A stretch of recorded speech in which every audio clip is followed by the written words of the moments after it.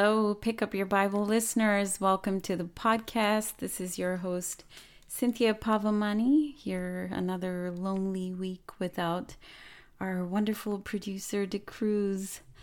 DeCruz, you get one more week, then it's back to work. We miss you here for sure. Last week was a busy week for me. We were moving. And though I've done a lot of this throughout my life, I tell you, it doesn't get easier. You know, there's just the move and all the work that comes with that, like finding new spots for every single thing you own, from the smallest paper clip to your bed. You have to find a new spot for everything. And then there's the bigger challenges like new neighborhood, new neighbors, new town, new grocery store, new gym. It's a season of feeling like you're not where you belong, and that's tough. It's tough for the littles and for the introverted half of the bigs, aka me. So prayers are appreciated. But I'm thankful for our home. Designing and decorating spaces is something I love to do. So enjoying that part of the process. Hope each one of you are having a wonderful summer and are enjoying this particular season of Pick Up Your Bible as we attempt to answer some wonderful questions that our listeners have sent our way. Today we are trying to respond to a few different questions I received on this same topic of fasting. Some great questions that not enough of us believers ask. So thank you, listeners, for sending me these questions. The first question is, what exactly is biblical fasting? Biblical fasting is refraining from food and drink, in some cases completely, or at least to some degree for a determined period of time, with the intention of seeking God for spiritual fulfillment without the distraction of physical satisfaction. In some cases, fasting is done by refraining from sexual activity, as we read in 1 Corinthians 7, verse 5. These days, we also hear of people fasting from technology, watching TV, or playing sports, or watching sports on TV. These are not in the Bible for obvious reasons. Tech TV and the such are not biblical time realities. But it seems to me that the principle of biblical fasting is still valid, even in this kind of fasting, because it involves the rejection of fleshly appeasing with the intention of spiritual receiving from God. However, this is my personal opinion, so you should study the Word and make those kind of conclusions for yourself. That being said, we can agree comfortably on the biblical examples of abstaining from food, drink, and sex during fasting and prayer. In the Old Testament, we read of how Moses fasted, abstaining from food and water for 40 days and 40 nights while he spent time with the Lord and received the 10 Commandments. The army of Israel fasted and sought the Lord during time of war to seek out wisdom and guidance. The famous Queen Esther, who saved her whole race from extinction at the hands of the Persian Empire, did so by galvanizing the Jewish people to fast along with her and seek the Lord in prayer before she confronted Xerxes. David fasted and prayed for his sick child in repentance for his sin with Bathsheba. Daniel fasted for wisdom and understanding concerning the visions he saw. Coming into the New Testament, we read of Jesus being led into the desert by the Spirit in order to be tempted, but he was first ministered to by the angels as he fasted and prayed and abstained from food and water for 40 days and 40 nights. The early church leaders fasted before sending Paul and Barnabas as missionaries out into various places. So there are countless other examples as well of believers fasting and praying throughout the Bible. And the reason I point this out is to make the point that fasting and praying is clearly a well accepted and practiced biblical pattern of praying.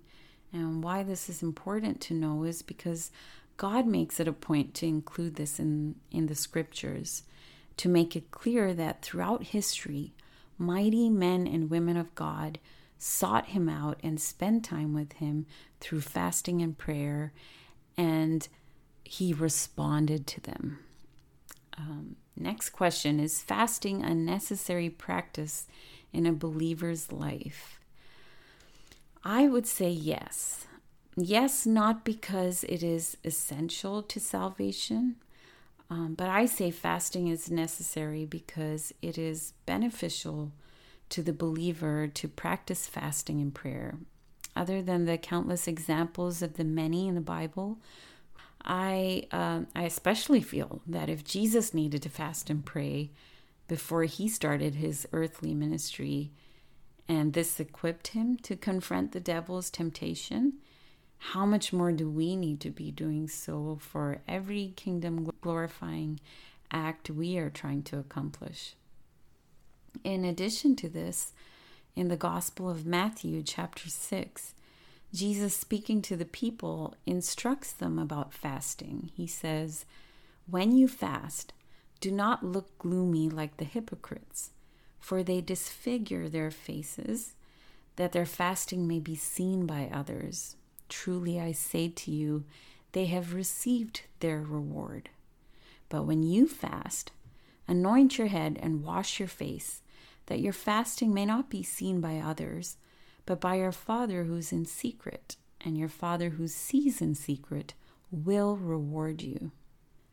Notice Jesus doesn't say if you fast, rather when you fast, as if it's to be understood that fasting and prayer is an acceptable and expected practice of spending time with God. As we referred to earlier, he spent time with his Father like this too. So though he is not explicitly commanding the believer to fast in this text, he does promise that the Father rewards such a prayerful approach on behalf of the believer.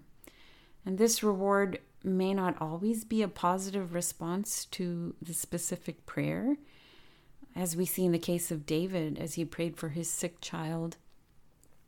His child ended up dying, but it says that when he heard the news that his son died, he got up, he washed himself, and he sat down to eat. It was like he was strengthened for what was coming through his fasting.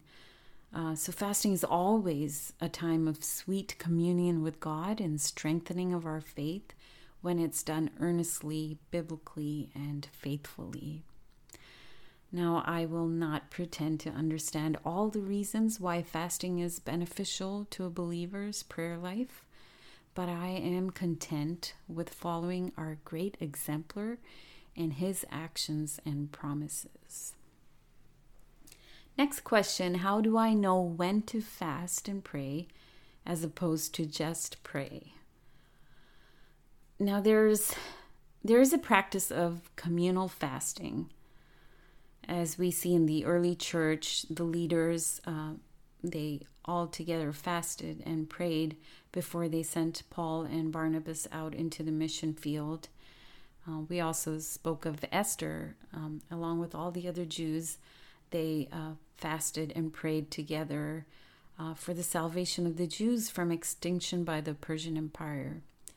So joining your cell group or Bible study group or church or even the bigger Christian community that have decided to go through a season of seeking God with an increased intensity through fasting is a beautiful way and opportune time to participate in fasting. However, I am hesitant to specify types of prayer that warrant fasting because it may lead to a defective understanding of the purpose of fasting. We may tend to attach fasting to matters of greater importance in hopes for a predetermined response affected through such fasting. I don't believe that Scripture in any way implies that attaching fasting to prayer puts specific prayers in a more urgent or important category, which then forces God into some kind of response. And if we believe it to do so, we may be terribly disappointed. Fasting in one's personal prayer is truly a matter between that person and the Holy Spirit. I will, however, point you to the fact that we do not fast for forgiveness or for salvation. Christian fasting always rests on the truth of the finished work of the cross. We no longer fast for what has already been accomplished through the sacrifice and death of Jesus. Christian fasting is only a means to spend more focused time with God. We replace the time and effort it takes to tend to our physical needs in order to be satisfied in the spirit in communion with God. Like I said before, what we do not know is how God chooses to reward each person's approach in fasting. To some, it may come as a breakthrough in an otherwise hopeless situation. To others, it may be the increasing of strength to face the direst circumstance. And to others, it may be a season of restoration and healing and an increased closeness with God. We don't know the kind of response from God, just that a response is promised. Plus, any uninterrupted time spent in the presence of God, I believe, will prove itself more than rewarding. The last question, do I have to give up food to fast, or could it be other things? This question cracks me up simply because it's the kind of question I would ask. As I explained before, I personally don't believe that abstaining from food is the only kind of fasting acceptable to God. However, I will also say that abstaining from food is the only kind of fasting and prayer that I've ever done. Simply because food is one of those areas in my life that is most time and thought consuming. So it's beneficial to me to have all that time and mind space to spend with Jesus instead. Well, that brings us to the end of this week's podcast. I hope it's been beneficial to you and answered your concerns regarding fasting and praying. Next week, we answer the question from a listener on what the Bible says about being unequally yoked. If you have any questions to add to the summer Q&A sessions, please email me at cynthia@pickupyourbible.com. Until then, read your Bibles, y'all. Bye.